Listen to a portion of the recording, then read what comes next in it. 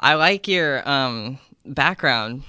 Thank you. I had to get the streamer look since that's kind of the feel that my podcast does it on. So I had to look the Yeah, part. so what's your podcast about?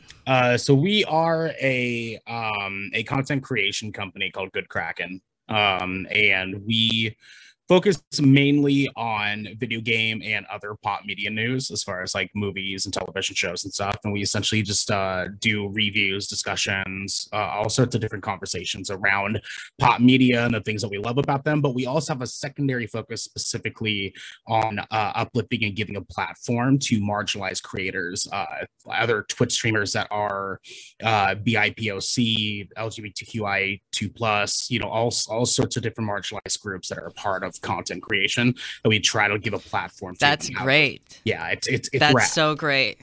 We should talk about that right now, the LGBT in the gaming community, because that's a really struggling group. Just even for me, like playing any games, I get kicked out of parties like no other. Oh, dude, it's awful. It's awful. Like the toxicity. The games industry, and there's a lot of stuff going on right now too that is very unfortunate. That there's just lots of boys club shit going on in the game industry right now. That's just absurd, between like the things going on between Activision Blizzard and like a few other companies that just have like workplace cultures with their executive people that are just like not being well taken care of. It's absurd, but thankfully we're going in the direction. It's just taken a really long time. Yeah, so you're saying like the actual workplace of the creators of the games, like they even contribute to the. Yeah. So the thing is that for example, a lot of it comes down to sexual harassment. Women that are taking part in game development. The amount of women and femme-passing people that are a part of video game development has drastically increased in the past decade, prior to what it was when video games first started kind of really getting popular and started taking off. And because of such, is a lot of things that older executives in the games industry, the game development industry specifically, have been getting away with for a really long time, that they're now in a position that they're still doing shitty things. And people are now at a point, like our generation, finding the space to be able to call them out on it. And they're now at a point where they're starting to be held accountable for the shitty things that these shitty people are doing. So it's rad. Right. Like a Me Too movement inside the gaming community, pretty much. Yes, exactly. That's fascinating. I never really thought about it being like that. Like saying like Tumblr or Facebook and those offices, like that being the rolling point for the gaming industry, like you're saying, like Activision and like Ubisoft or any of them. Yeah, exactly. That's the part that sucks the most, is that these aren't small companies. Like these are really, really big game development companies. Like Activision has been doing Call of Duty games forever. Blizzard is most popular for World of Warcraft, one of the biggest MMORPG games titles like ever in history. Overwatch is a really big game now. There's just Ubisoft, even like Assassin's Creed is a major title amongst video game fans. And it's just unfortunate that like these big major companies, major publishing, major development companies, have just such a big stigma around men being men and just getting away with shit, and thankfully now we're at a point where it's like people are starting to get to where they need to be, but we're not there yet where women are able to actually have a career in game development and feel safe doing so, unfortunately. Well, I think there's a lot of things where like the video game world becomes a lot like the internet, where you get this anonymity and you can just be cruel, you can be a troll, you know what I mean? So it like really contributes to people being able to, like, outside of in the office structure kind of messed up stuff, but just in gameplay, player on player gameplay, it just gets so brutal because you can get on a microphone and say whatever you want to somebody, Yeah, and it's they have reporting systems and whatever, but that it's kind of it only does so not much. really. Yeah. No, yeah, it does. And people just get away with the most cruel behavior towards other people, and it really breeds hate inside the community. Oh yeah, not even just for women, but like a big talking point for us was first starting out was uh, uh people of color in the gaming industry have just been sort of shunned in a lot of like really low key ways, and for us giving a platform to marginalized creators was a really big goal for us going into Good Kraken and starting this company and starting to do what we wanted to do, because we noticed that like even though there's been a lot of people of color, a lot of LGBTQI2 plus people that are fun platforms amongst content creation, they're still suffering at the hands of things like Twitch not having protection for these creators when they're streaming. People can still bombard them in their chats and say racist, sexist, just terrible fucking things in their chats and harass them actively, and none of these people ever get a punishment for it because Twitch doesn't care that much. And even on YouTube, like YouTube's been notorious for a platform that allows like content creators to make videos, put it on there. If the right person sees it and they don't like that shit, they'll have all their fucking friends go onto the comment and just bomb it and just completely eradicate any chance for this person to be taken seriously. And it's terrible. It's fucking terrible.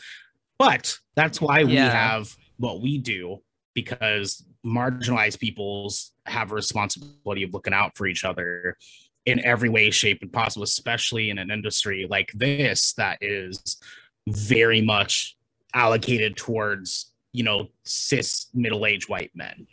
And Mhm. how important that is, because cis white middle-aged men kind of run the world generally speaking, and even in the games industry it's a struggle, because if you think about the kind of dudes that are notoriously like video game nerds, you think like, okay, it's either, just a normal looking dude, or it's some guy sitting in his fucking grandma's basement and, being a complete fucking loser. And it's usually those guys that are an issue, just harassing people for little to no reason because they watched some fucking Ben Shapiro video on YouTube, and it was just, all took off from there. And so that's why we do what we do, is essentially the idea to allow these creators a platform for them to speak on their struggles and talk a little bit about what it's like, not just to be a content creator, but to be a content creator who is doing it regardless of the fact that like they could potentially face harassment, they could potentially face racism or sexism or homophobia, what have you. There's tons of different Yeah. reasons why, and we felt like we needed to do it. So Well, that's good. Yeah, I'm happy that you're doing it. And yeah, I totally get it. I mean, I create content as a trans woman, and I I face whatever comes my way, but I'm okay to face it. I can, I think that's something when you are somebody like me, you know what's coming to you. Like you just know what's gonna happen yeah. or whatever. You get into parties on games, and you just know that people are gonna think what they're gonna think. And I'm an avid GTA player. I love GTA, Yeah. and Yeah. GTA Online is probably one of the most brutal Yeah. online Yeah. gaming atmospheres that you can get into. Even being in a few like Facebook, like GTA community groups, they're brutal. Just like even on Facebook, Yeah. it's a brutal place, and people are like, "Well, it's GTA. Like, what do you expect?" And I actually got to a point where I just play as a male character because like then nobody bothers me. Right. Because if I'm just a male character, nobody asks questions, nobody gets into my messages, nobody says anything to me. And personally, I just stay out of like parties anyway. And in general, I just think that they're such a toxic place. And but Yeah. I'm happy that companies like yours are working to clean that kind of behavior up because it's not acceptable. Mm-hmm. Yeah, it's very much not, and I'm hoping that unfortunately the reality is like we're never going to scrub this world out of these fucking assholes. We're never going to be able to salt the earth enough for these assholes to get smoked out of the house, but we can do the best that we possibly can to be able to allow marginalized people to be able to have a platform and feel relatively safe versus the amount of harassment they could potentially face. I hope that we can lead ourselves into a world where you can safely play Theft Auto and not feel othered in any sort of way. Like that's where we want things to fucking be. Yeah, I think it all comes back to just accountability and the anonymity of the online world, where you can create a username and go in and comment and just say whatever you want to people, and nothing happens to you. Mm-hmm. I mean, you can do so much damage to the world and you don't have to face what you do. So that's the tough part. We're getting there. Just the anonymity. Yeah, it's kind of like that South Park episode for the Denmark, where they're like trying to yeah. Everybody's IP address goes back to them. Mm-hmm. Mm-hmm. Well, I mean, to be fair, a lot of what South Park does is scary relatable. So like, I probably reference them a lot on this podcast. I'm down. So let's get into you and your history, because we want to talk about what the past that you have struggled with from childhood going into early adulthood, and just everything that has happened in between. So just starting off, when you were really young, you had an abusive dad, alcoholic dad. Yeah. What was that like? What was that experience like for you?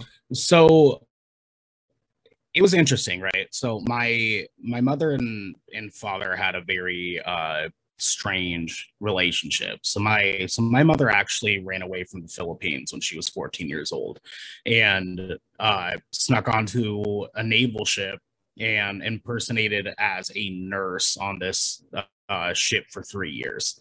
And then she met my dad in Hawaii, where the ship was docked at, and they got married when she was 18 years old. My dad at the time, I believe, was, I think, 28, 30, somewhere around there, when they got married. And my father at the time, yes, he was very much an alcoholic. And when I was born, my mom and dad got divorced quite soon after I was born. And so a lot of my relationship with my father was very off and on. Even after I was born, my dad was just not really there very often. When he was either drunk or coming to get me to take me to his house with his new wife and be drunk at home. And so a lot of the memories I have with my dad are very empty, or like only partially existent, because I only really remember my dad in glimpses, in a really weird way. Like, I remember times that he asked me to grab him a beer out of the fridge. I remember times that he let me play Duck Hunt on Super Nintendo for the first time. I remember him driving me on his motorcycle around the block one time. I remember a burger joint he took me to that, got closed down, when I was really young too, but it was like the one time he took me out to eat food or whatever. But the unfortunate reality. So he didn't engage with you much. Yeah, because he when they got divorced, he was very gone. And at first their agreement was he was going to come and see me every weekend, and every weekend eventually turned into every other weekend. Then every other weekend turned into every month. And then every month turned into once every 6 months. And then eventually it was just no more. And at that point, my dad disappeared, and left my mom to raise me and a bunch of my other cousins, and I consider my siblings. And so, she raised us on her own. My dad was the reason they got divorced, because my dad was very abusive towards her, being an alcoholic, being 3 times her size. He was like, what, fucking 6'5", like 280, big fucking dude. And my mom's a tiny woman. She's a tiny little thing, like 5 foot at the tallest, right? he was just being very not okay with her. Just would physically abuse her, sexually abuse her, and eventually, like, it got to the point where really she was just trying to keep me safe as her kid, and eventually had to make the decision to say, like, this is no longer safe for him to be around. And so she forced a divorce between the two of them. They went through an entire divorce process and whatnot. And so my relationship with my dad kind of just funneled down from there. And Were I you didn't in really Oregon find out. at that time? No, so my family was actually from Hawaii and from New Zealand. So we had a lot of traveling that we did. And so our at that point we were sort of in the middle of traveling. We lived in Guam for a little while too. So there was a lot that was going on when I was really, really young. Basically up until I was about, like, 6 years old, we were traveling a lot. Was essentially the idea. But yeah, our dad dipped out, never saw him again. Actually, no, we saw him like once in a while, when we finally officially moved to the States, because we were here like off and on for a little while. We finally officially moved here to Portland. He came along. That's when he met his new wife, got married, and then that's when he disappeared. And I have not seen him Okay. since. Really? Yeah, have not seen him since. We've had like private investigator look for him. Like, I know where he's at. I just haven't bothered to go after Do it. you have words for him? See, that's the thing, is that I could technically track him down. I By all means. A part of me struggles with that a whole lot, because it's sort of this double-edged sword of, if I did see him, I more than likely would not be very nice to him. I have struggled my entire Rightfully so. Yeah, right. Like, I've struggled already my entire life, not having a father and spending a majority of my childhood, my younger years, being very angry and upset about that. And that affected me into my early adult years. And even just the thought of seeing him, I can just feel like in my mind that it would just not go very well. Because a lot of it would just be like, why the fuck did you leave? Now, the other side of the sword for me is, I like to say that I'm generally successful, relatively successful, not just financially, but emotionally. And on a personal level, I feel successful. And as a dad, as someone with a business, a couple businesses, technically, with my band, my freelance art and stuff, like, in my full-time job, why does he deserve to meet his son that he abandoned, that had to make something of himself?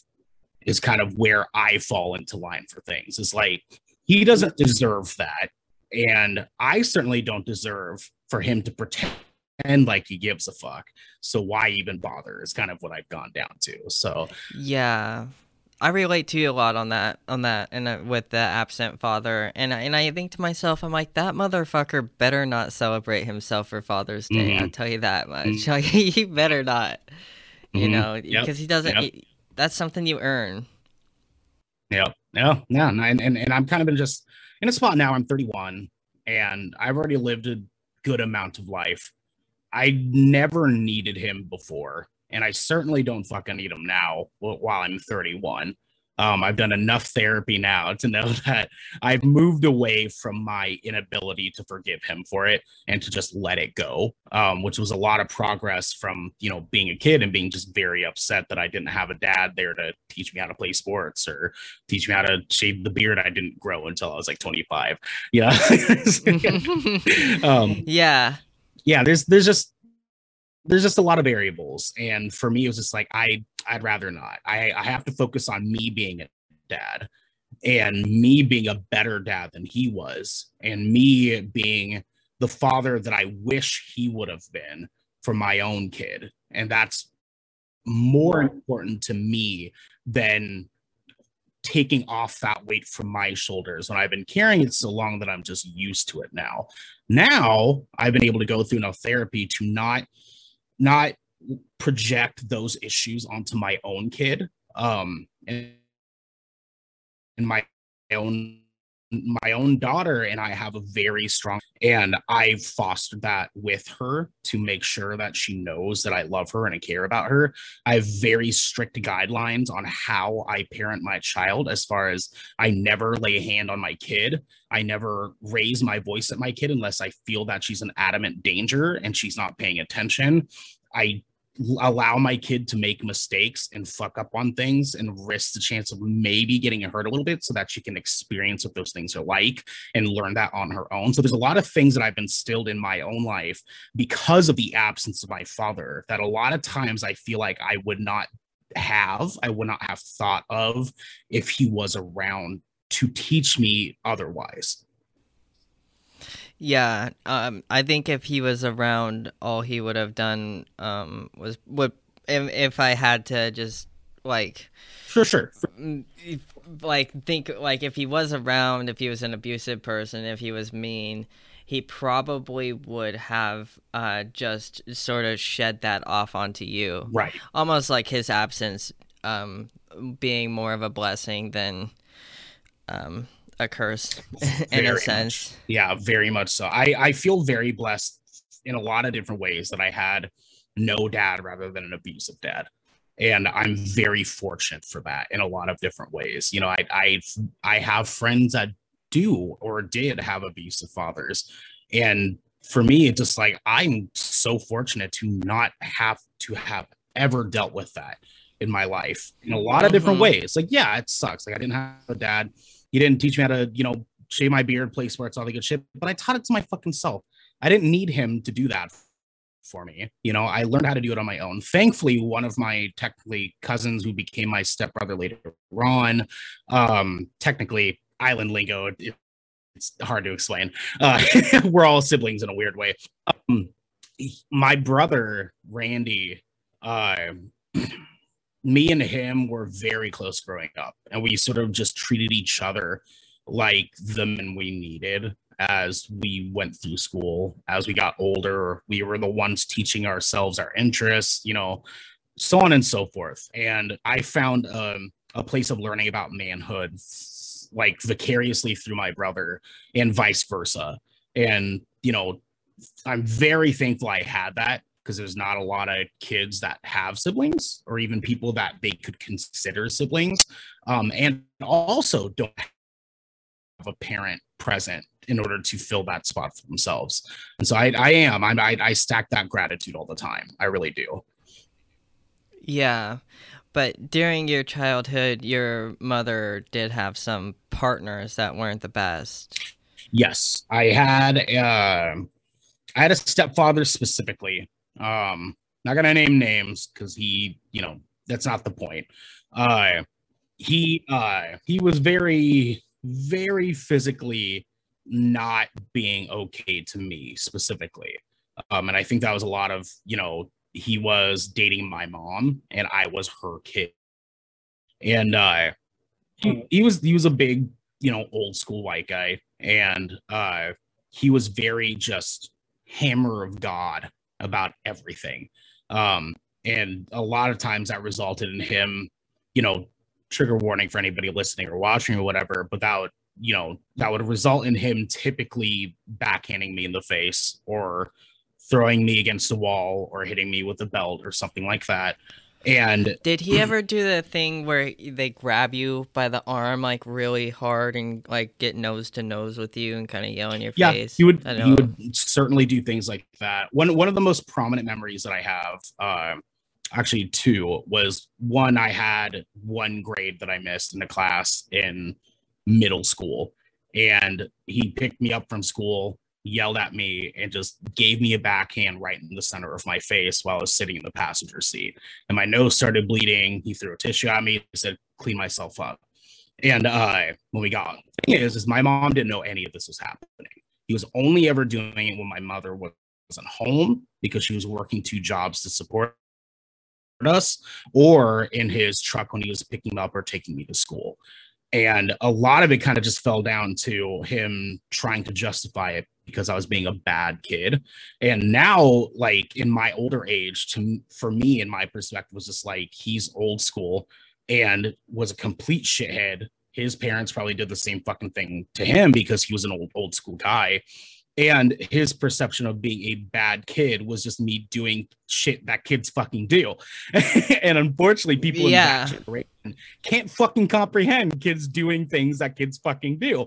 And so a lot of it, resulted in me, unfortunately, just having to face the wrath of fucking God in that sense. But eventually my mom did find out, because I went to school one day, and I had an English teacher named Mr. Topolsky, who was one of the sweetest fucking human beings on the planet. He was the one that got me into reading, being very interested in it. And this one specific day, I had gone to class, and he could see that I had bruises on my arms, like very large bruises on my arms. From the grabbing. And right? From grabbing, from throwing, just grabbing me by my arm. And he called the office. The office got a hold of Child Protective Services. They had to come take me out of class. I was crying. I was upset. Afterwards, they told me that I had to have someone come and pick me up. And my mom came and picked me up. And as I'm waiting outside for my mom to come get me, Mr. Topolsky came outside and was like, "Hey, I know things are really hard at home right now. I wanted to see if you'd like to come out and just pick out a book out of the classroom. You can have it. Any book that you'd like, I want you to have." So, okay, cool. I go into the class. I'm a mess. I'm like, just post crying after crying for 2 hours because I had no fucking idea what was going on. But I picked out The Lord of the Rings. And at a very, very young age, I fell in love with Lord of the Rings. And the Lord of the Rings book series was sort of my saving grace at a very, very young age.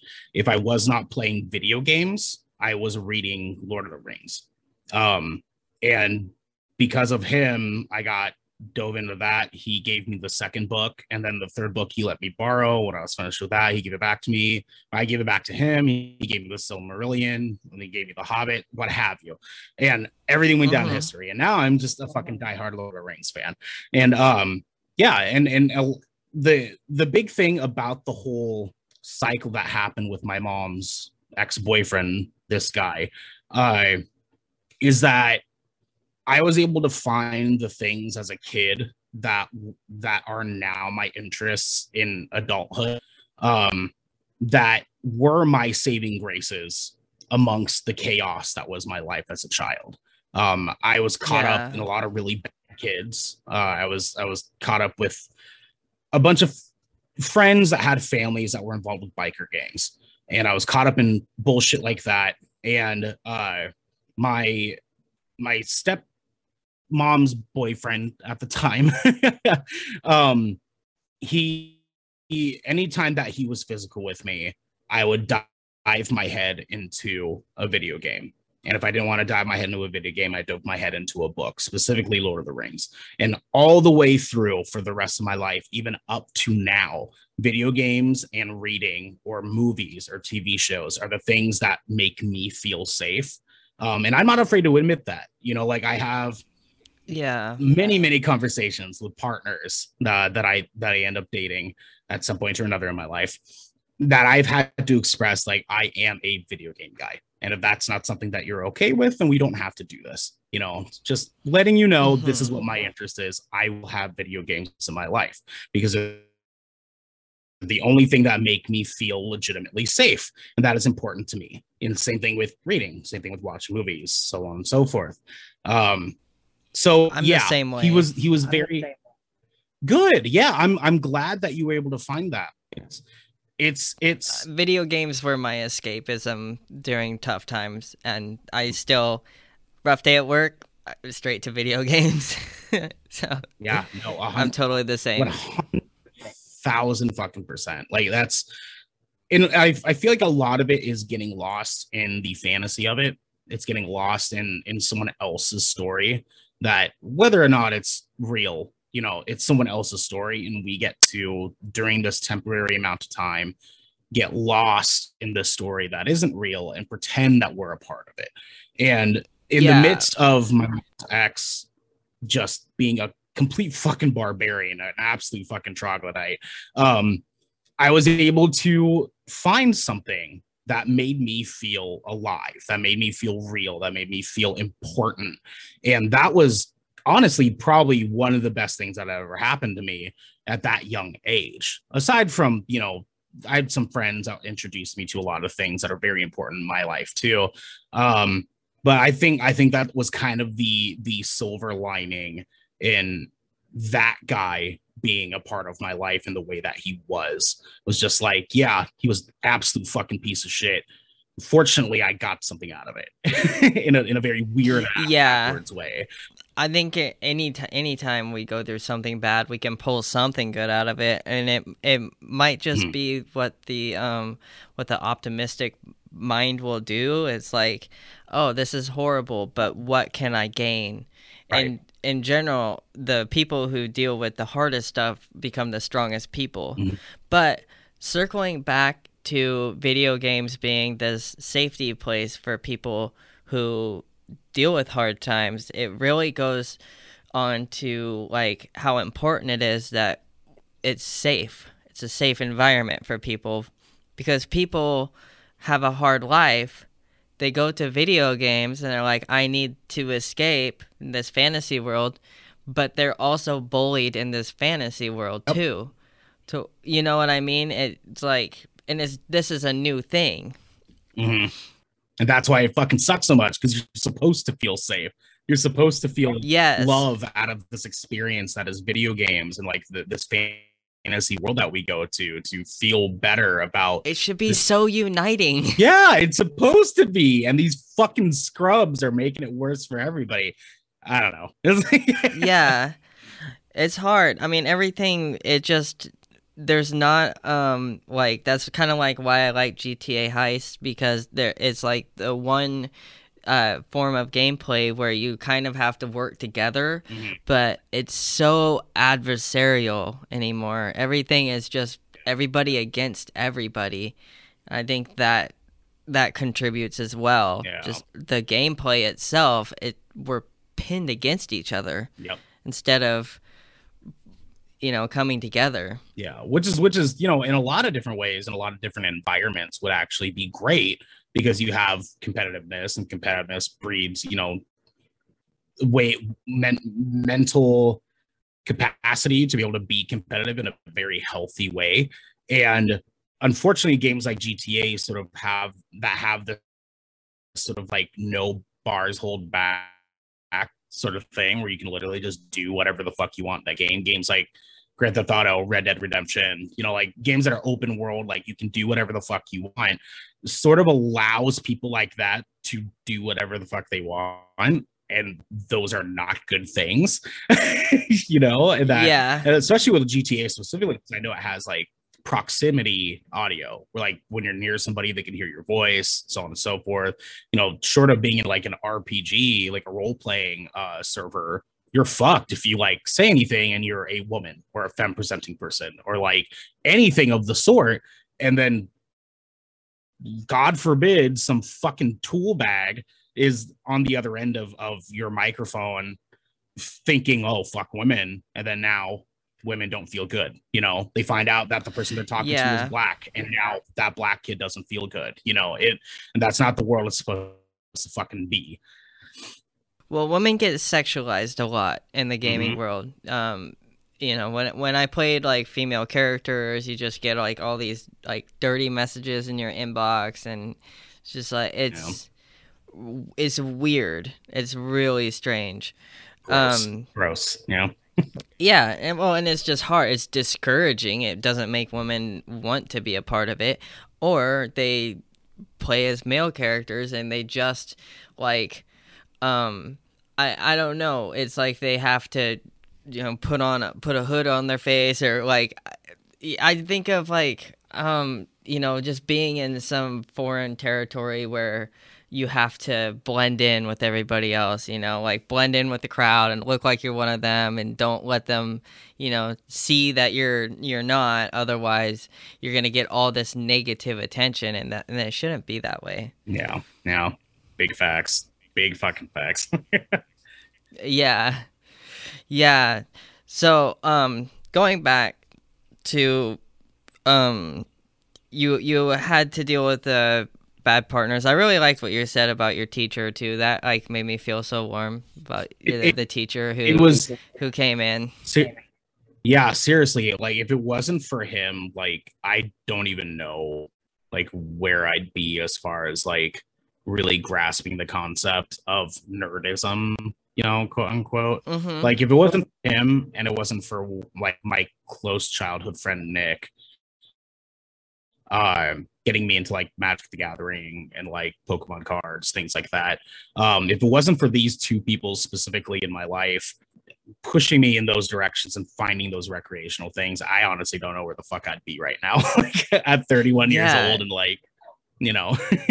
Well, and when we talk about the things that we can do in life that just make little things, because he didn't do that much. Like if you think about what he did on a, you know, he didn't like buy you a car or something. He just gave you books or let you borrow books. You know, like you think about the small things that you can do for somebody that completely changes the trajectory of their life for better or worse, really.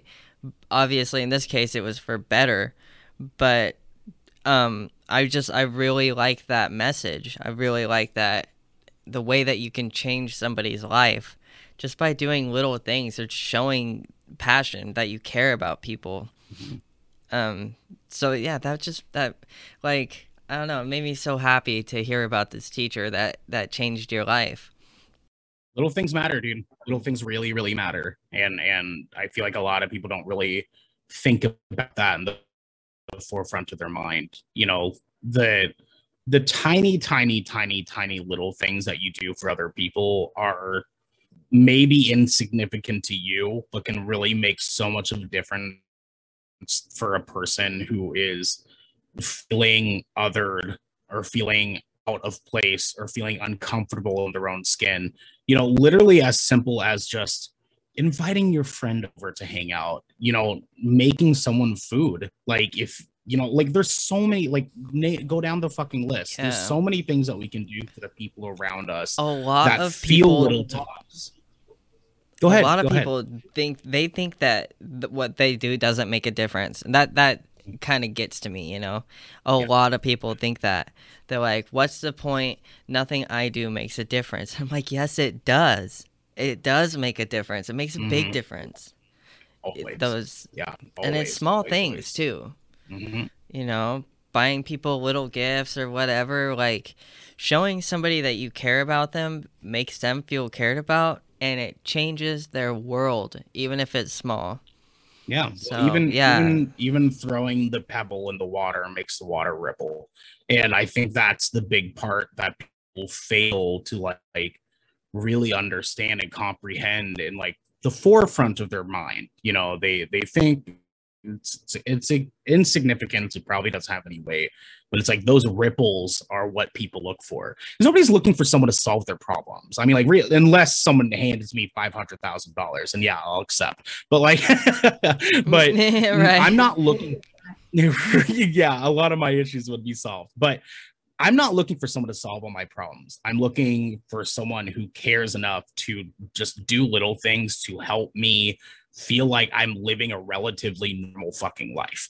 And that's all that matters to me, you know? And I hope that that's all that matters to you, anybody else, realistically, because it's like, I own my shit. I'm totally fine with me living my life the way I need to live my life. But sometimes we don't feel like we're living our fucking life in a good way. And all it takes is the one person making you a fucking cupcake because you haven't cooked in 5 days because you're feeling under, you know? That's all it fucking takes to feel better. And people don't think about that sort of thing. They think in absolutes. Yeah.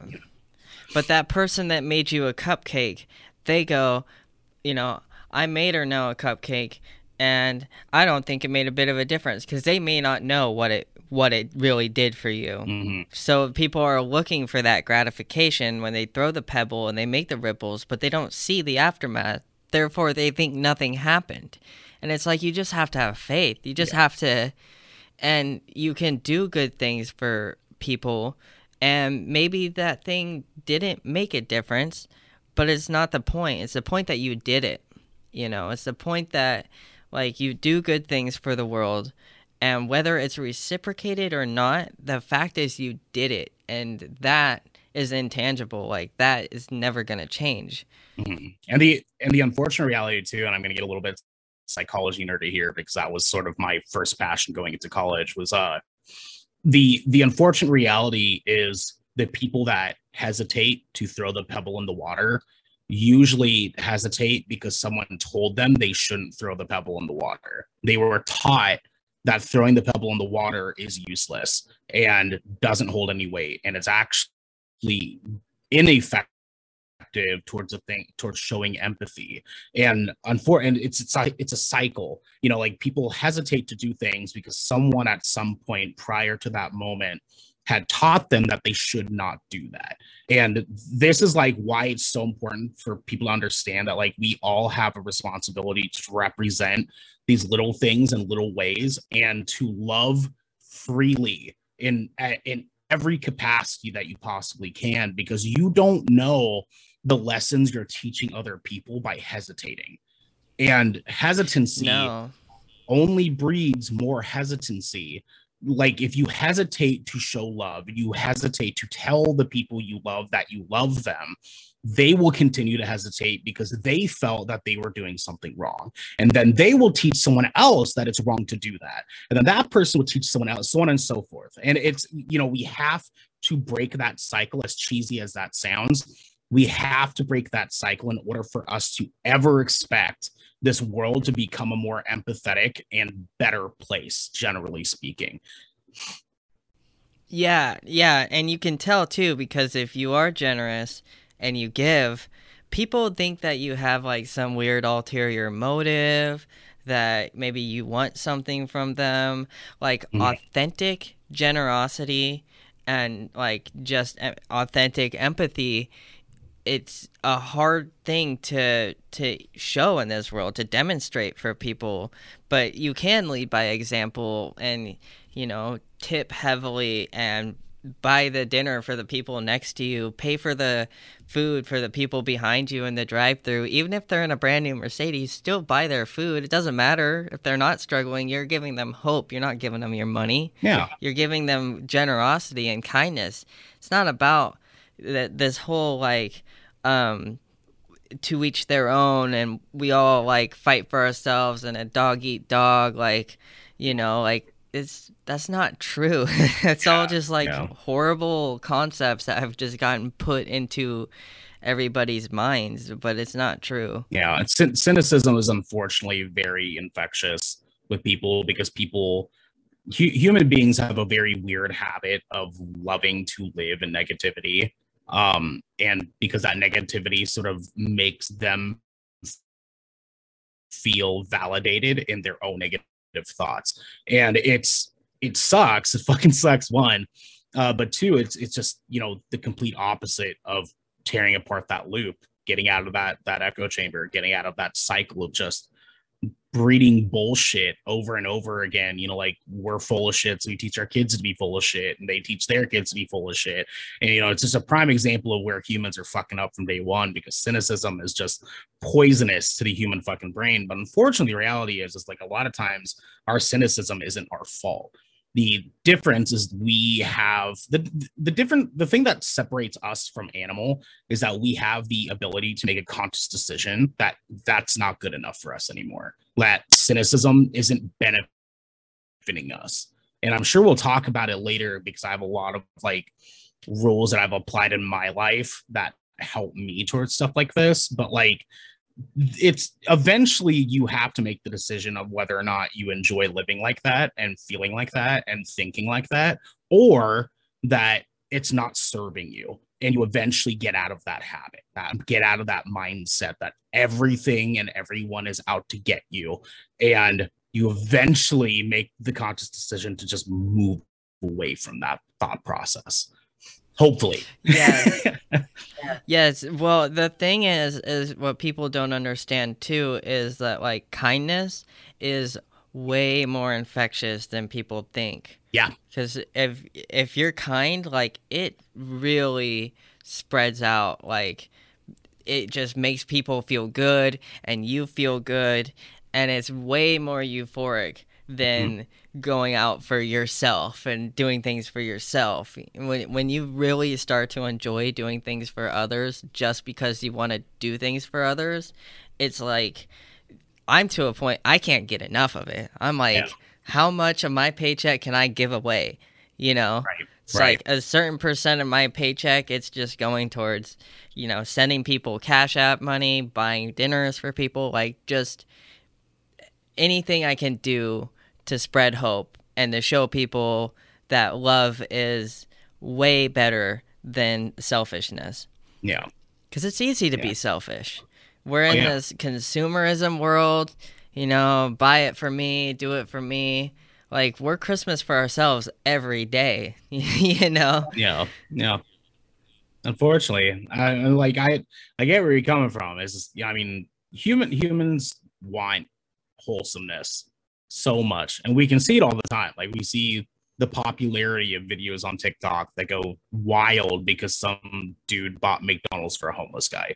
Like people like there's a big TikTok trend right now going on where it's like people having donations from their audience given to them, and then they give it to a server at a restaurant who did a phenomenal job in serving them. And it's awesome. Like I'm happy that these things are blowing Yeah. up. You need that wholesomeness. I just think the level of cynicism that it takes to defy that, to push away, is just so illogical in so many facets that it's uncomprehendable to me that there's people in this world that are so cynical and so jaded and so just caught up in like the heat of their own emotion in that moment, that they would rather push away happiness and push away the happiness for others in order for them to feel validated. And that's where we start talking majorly about slippery slope stuff and whatnot, but I don't want to derail. Yeah, for sure. Could you just give like one example of what that would be though, where cynicism is overriding?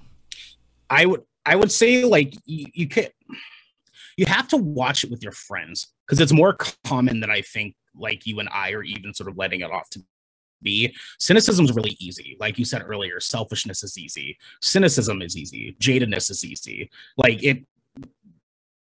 the reality is that humans have, because of hesitancy and because of self-defense, because a majority of humans are not rich, so we've lived in scarcity a majority of our lives, all of us. Like if you're not part of the 1%, you're part of this. It's because a majority of humans have lived in scarcity a majority of their lives. They have had to learn ways in their mind to protect themselves, to protect their emotions, to protect their physical being, to protect how they feel about things. And and scarcity is not just being poor. Scarcity is not having love. Scarcity is not having a father. Scarcity is not having friends at school because you get picked on every day. There's so many different forms of scarcity, but scarcity only breeds protectiveness. And as humans, we teach ourselves how to protect our own feelings through survival mechanisms, right? Everyone knows that. It's either fight or flight. And so a part of that fight or flight is cynicism. A version of protectiveness, a version of self-defense is cynicism, because it's easy for us to feel better by pushing away happiness that feels unsafe and unreliable, because happiness and love was never there for these people. They would rather be cynical, they'd rather be negative, they'd rather be unhappy, because being unhappy is where they felt safe for the past 30 years of their lives. And unfortunately, like we were saying earlier, that is what breeds that cycle of bullshit. That's exactly where that process starts, because this person did not feel love at an age in which they needed to feel love, and now they will teach other people around them through purposefully teaching other people around them or not. They are teaching people around them, their own family, their own friends, their own children, day, that it's okay to be cynical, because that's better than getting your heart broken. That's better than having your trust broken by somebody. And I get it. I totally get it. I totally understand. We all know what it feels like to lose trust, to lose love, to feel betrayed, and that you can't trust things anymore. But you have to find it in your mind the space to say it doesn't make logical sense for me to sit in this. It doesn't. And that's why I went to therapy, because I spent so much of my life feeling so resentful and upset that people didn't understand why I was upset. And mental illness is allowing yourself to feed yourself the same narrative over and over and over and over again, even if that narrative doesn't make logical sense. Because it doesn't make logical sense to slap yourself in the face 5 times in a row and then say, I didn't punish myself enough. So you slap yourself in the face 10 more times. It doesn't make sense to do those things. It's not healthy to do those things. And that's why we go to things like therapy. So someone can teach us, hey, you deserve better than you fucking think you do. And the people around you deserve better than what you think they do. And it's okay to be upset, but you don't need to fucking hold your own weight down like that. And because when you do, you allow yourself to feed yourself more of a narrative that says, I deserve this, I deserve this, I deserve this, and then you never escape it for the rest of your fucking life. And you get to a point where you never fully comprehend why nobody in their right minds wants to help you anymore, because you're constantly not helping yourself. And I know that sounds very brash, and that's obviously very generalized as well, too. But there comes a point in everyone's life where the cynicism, the negativity, the unhappiness, the not feeling safe has to change. And the only person that can change it is you. It's you. You know, it is yourself. It is the narrative you're giving yourself. It is the story you're telling yourself and the story telling other people, because you're telling it to yourself. That's the only way you're going to be able to break out of that cycle. Yeah. Were you stuck in that cycle yourself? I was. Before? Yeah, I was. I spent a really long time in my life being very, very, very resentful. Like I said earlier, I was very. What did that look like for you, though? I mean, it just like in general. Fighting. I got into a lot of fights as a kid. I got into a lot of drug usage and stuff when I was a kid. That was, like obviously recreational. I did, not do any serious major fucking things, but I got caught up in a lot of stuff when I was younger that I did as a means to punish myself and punish my family, because it made me feel better to live recklessly and live angrily than it was to be happy. And that was reflective on the friends that I was creating, the people that I was hanging out with, the relationship I had with my mother, the relationship I had with my siblings. It was affecting everything around me in my life. And it continued to affect me up until I was about 23, 24 years old. And that was a turning point for you. Yeah. Was there an event that created this turning point, or just your mindset changed? So I had a situation with my daughter's mom, where we were in a very, very rigid relationship. And I'm willing to openly admit this too, because her and I are very civil now. We're wonderful now. We have a great relationship. We're great co-parents.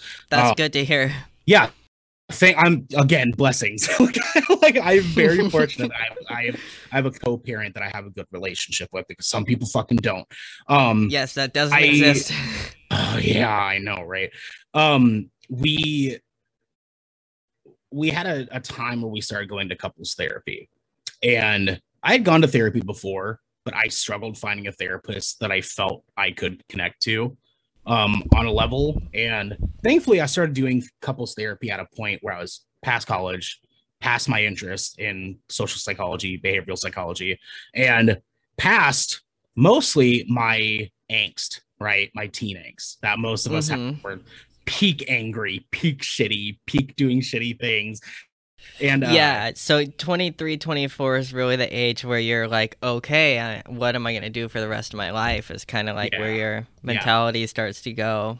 I got all my partying out of the way. All that shit was done. I was tired. I was beat up. I was like, I'm ready to just kind of have a relatively normal fucking life, right? And for me, it was doing this couples therapy. I met our therapist, our counselor, and her name was Tina. And she, in the midst of our couples therapy stuff, we had a lot of butting heads, a lot of things that just weren't getting solved and whatnot. And when our relationship ended, I went back to Tina for solo therapy. And Tina sort of helped me figure out that a lot of the issues that I was having in my relationship with my mother's daughter was not just her fault, because it's never just one person's fault. A lot of it was on me, and it was on my shoulders and the way that I was interacting with her. And so what I've had found out was that my resentment that I had for a majority of my life, the bad decisions I was making for a majority of my life, was coming from a sense of feeling like I was confident enough in my own skin that I was able to make bad decisions, and that I would just continue to fix them as I went, and just say, Oh, yeah. do it and I'll figure it out later. And my life was a constant cycle of just fuck it, YOLO. Like, let's go, let's fucking do it. And I was just doing shit that wasn't making any sense. And that was pushing me in in a lifestyle that was reckless and dangerous. I was drinking too much. Not a lot of traction in that kind of life. Oh no, not at all. Not at all. I was drinking too much. I was promiscuous in one relationship that was just a huge not fucking okay thing that happened in my life. I made dumbass decisions about that. I was just not treating my friends very good at the age of 21, 22, 23. Like, I had a lot of things that I was just stumbling on. And I was stumbling and stumbling, and I was blaming everybody else for my stumbling except for my fucking self. And going to I'm happy that you said that. Not Mhm. a lot of people can come not a lot of people come out of that mindset blaming the world for their problems. Usually they blame the world for the rest of their lives. They never internalize those thoughts. So I'm really happy that you said that. That actually gives me hope that there are people that can change that mindset. Yeah. Stop E- blaming the world and look at themselves and take some accountability ex- for what they're doing. exactly. Accountability. That was the thing that rang true for me, because for me it was going to my therapist, going to Tina and saying, I'm desperate for my life to get better. And she's like, well, in order for us to find out how to make it better, we have to find out what's wrong first. And so we sat down, she dug into my brain, found out, I told her, poured my fucking heart out with my history week after week after week. And it got to the point where eventually we found out that there was a lot of issues that I was having that I was just not holding myself accountable for, because I felt like I deserved to be unhappy. I felt like I deserved to be punished, to live a reckless life, and to put myself in harm's way in a lot of different ways. Um, and I was okay with it. And I allowed myself to be fucking okay with it. I allowed myself to be transactional in my relationships with the people around me. And that was only causing me to suffer in every facet that I possibly could. And then we started digging into why even deeper. And a lot of it came down to my my dad being gone. A lot of it came down to my mother being an immigrant. So there's a lot of things that she was very old school about, because she came from a foreign country, that there were some things that were okay there that are not okay here. Because when you're an immigrant, you don't have anyone in your life to teach you that that's not okay, because everyone there believes it's okay. And so there are things like that. And then in high school, I went through an unfortunate sexual assault at the age of 16. I had friendships that I had tarnished. Yeah, no, it's okay. I appreciate you. I appreciate you. And I'm okay with diving into it at some point or another. I'm totally fine with that. It just, finding out that there was a multitude of things, because it's never one thing. People think it's one thing. It's never one fucking thing. It was a stack of many, many unfortunate fucking things that happened to me over the course of my lifetime that created this fucking thing that I was at the age of 24. Yeah. Well, you Um, never had a real healthy way of. I mean, the only real help that you got up to that point was books from your teacher. That was like, other than that, you never yeah, really had a an outlet, yeah. a genuine, true Mhm, way to process it. And it's a mhm. lot that you had to process. Yeah, well, and the thing is too is like I tried so many other things. Like the only thing that I was able to find that was able to give me a similar feeling that video games and books gave me was sports. But after school and getting injured and losing a bunch of scholarships that I had for rugby and football, I know sports were no longer an option, right? I was busted up, my knee was fucked up, I was broken, messed up in those days, and I was moving past it. But I think that also was another part too. And I don't think me and Tina really like touched on that because it wasn't quite as pivotal as these other things. But me feeling like I lost a big important part of my life being an athlete definitely affected me a whole lot too. You know, so again, it's layers, it's layer upon layer upon layer So, that you yeah, the therapy and learning to take accountability, that was the real event of your pivot, your transition from reckless life to now yeah, what you're doing. yeah. So therapy was the big turning point.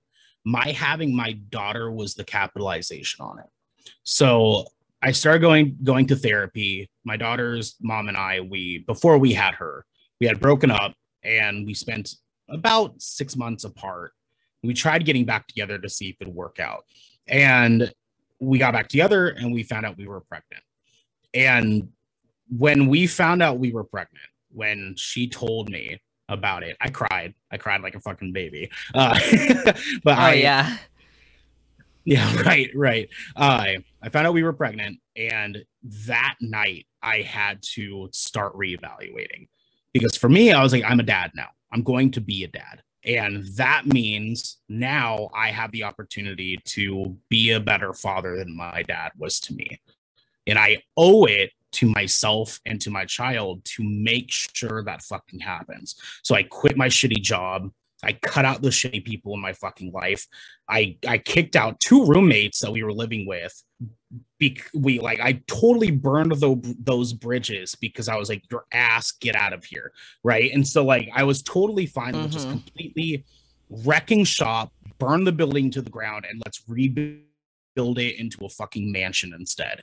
And I was totally fine with that because it for me it meant making sure that the next 18 years of my life are going to be dedicated towards my daughter being safe and me feeling fulfilled by doing that.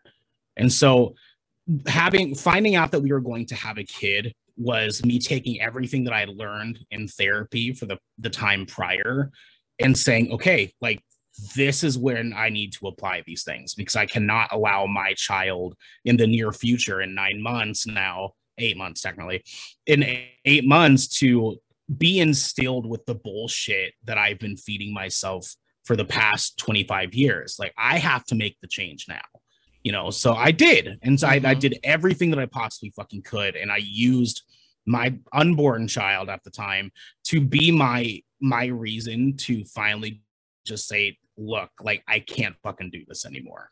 I can't have to be fucking better because now there's a little tiny version of me that is going to be dependent on me not fucking up anymore. So I need to not fuck up anymore. And that, you know, she in a lot of ways, and I know again, it sounds super cheesy, but she saved my fucking life. She did because I don't know.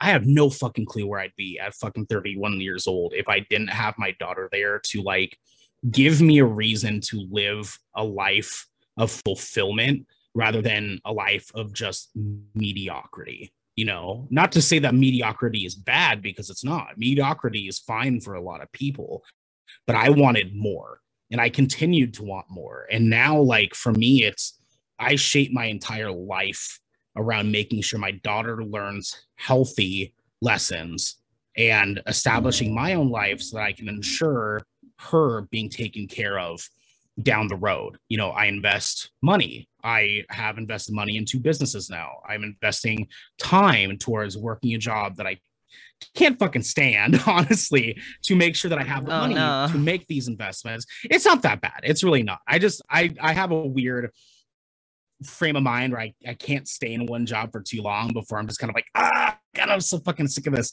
But it's not that bad. Yeah. It's fine. But it's paying for my investments that I'm making now in order for me to find success later on.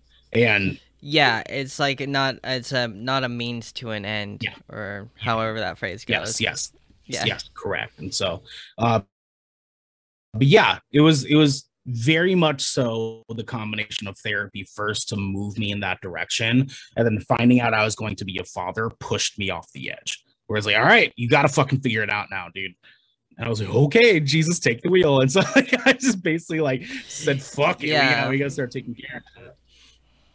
So do you think the fatherly instinct or the parental instinct, that's something that you establish, or it's something that you're born with? Because there seems to be two type of people. There's the type who would like go to the ends of the world for their kid, and then there are the kinds that, well, just fade away from their kid.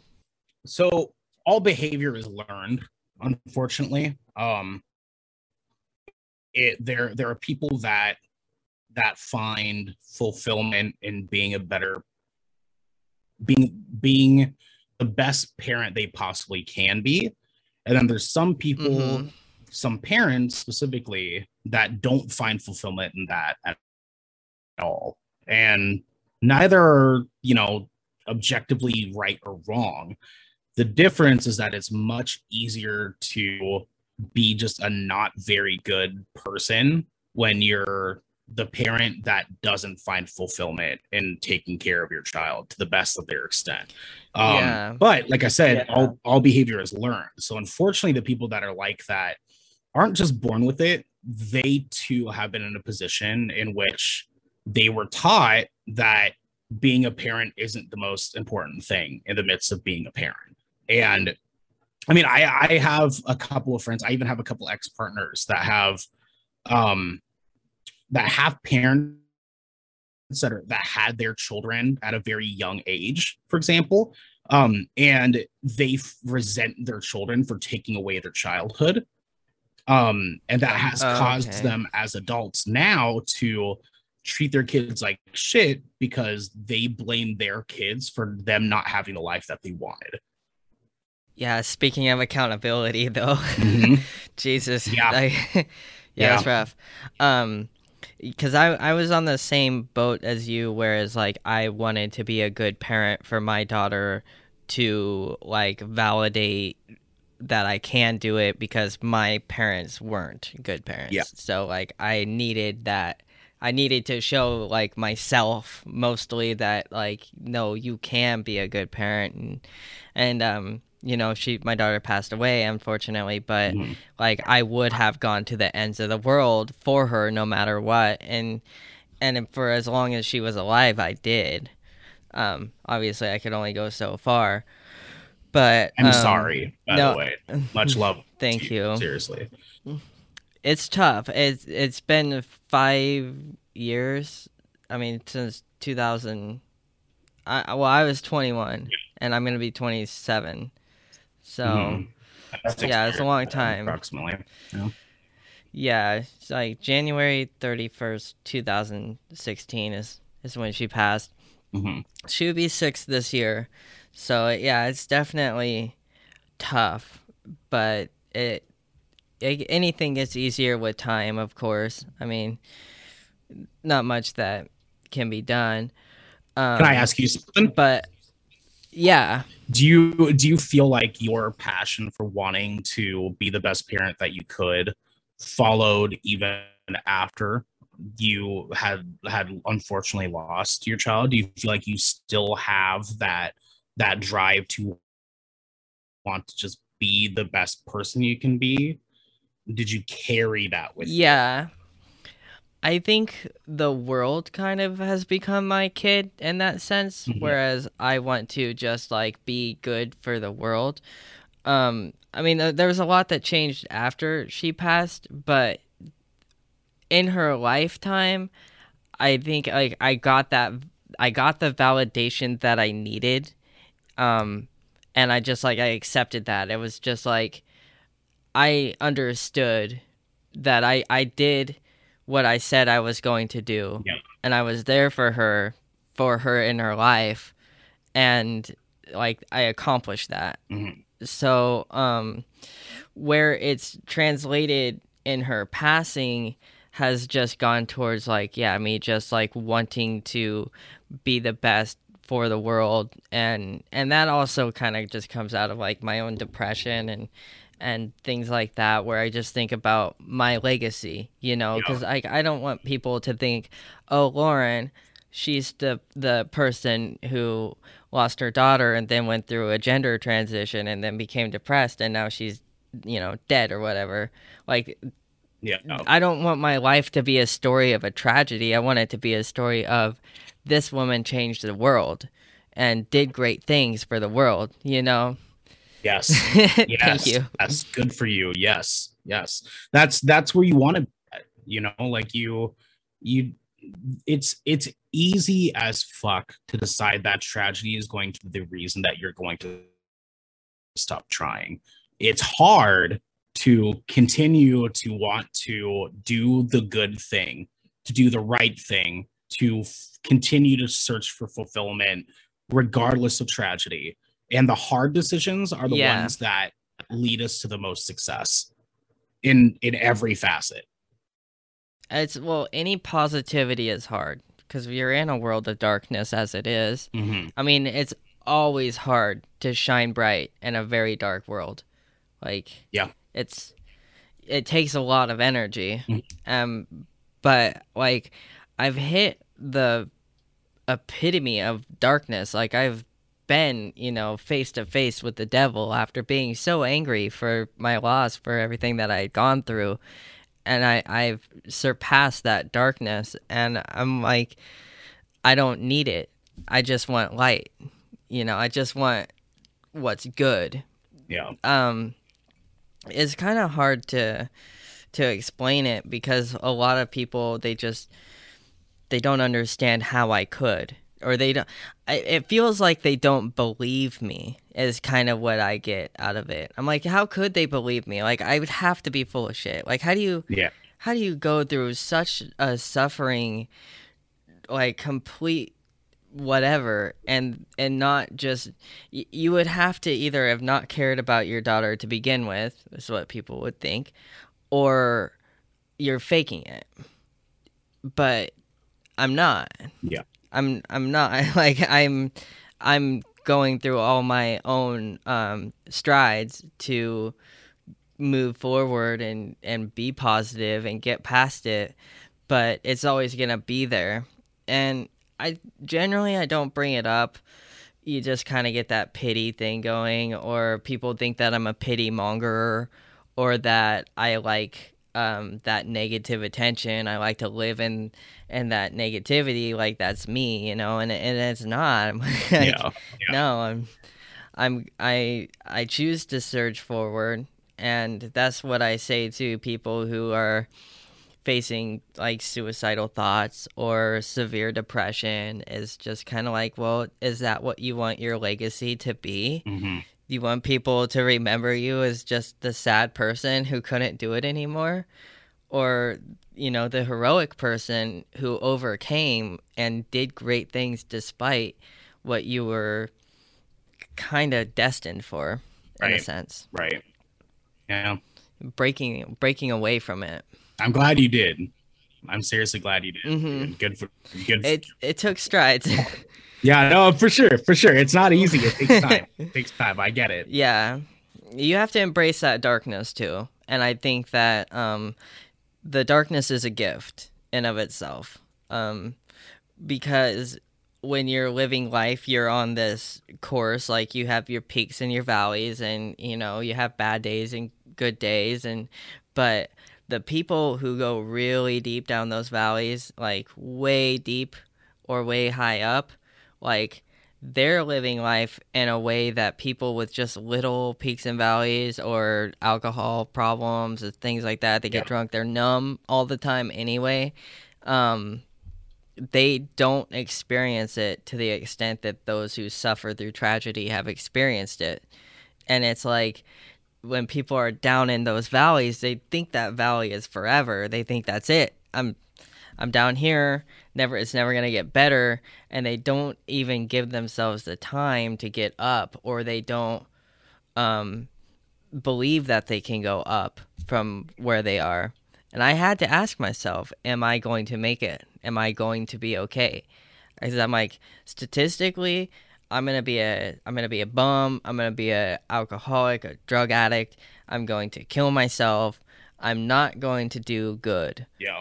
And luckily, I had the right amount of support. I had the right amount of opportunities, and I was able to pull through and make my life better and continue to make it better and better and better.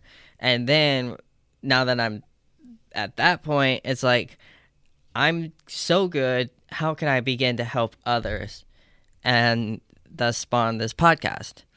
And I make enough money to where like I can help others and inspire people and just do things that I know are going to make a positive effect on the world.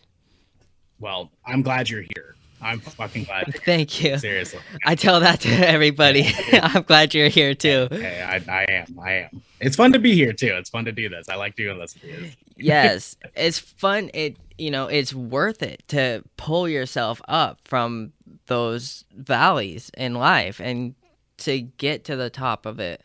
And if you embrace that darkness, because you're in it, like you're there. Yeah. The only thing you can do is drink water and sleep a lot and see a therapist, get some help, get some support, and comedy helps, laughing, like just whatever you have to do. But healing and getting to the top is so worth it.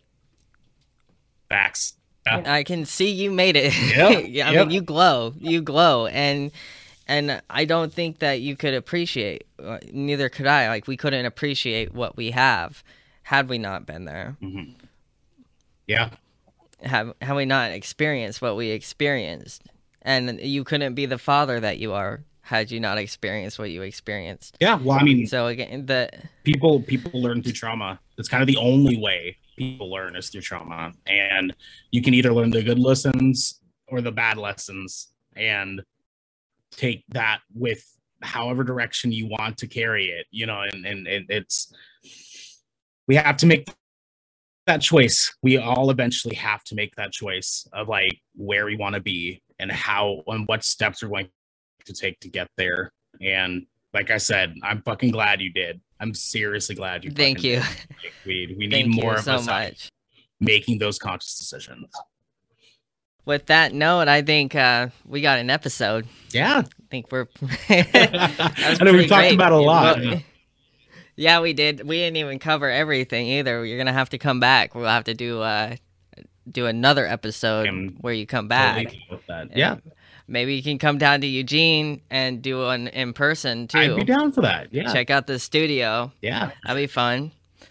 And you have your podcast, so if you're ever doing a game session where you want to have a trans gamer on, then, Absolutely. I'm always game to be a guest. Yeah, of course. Awesome.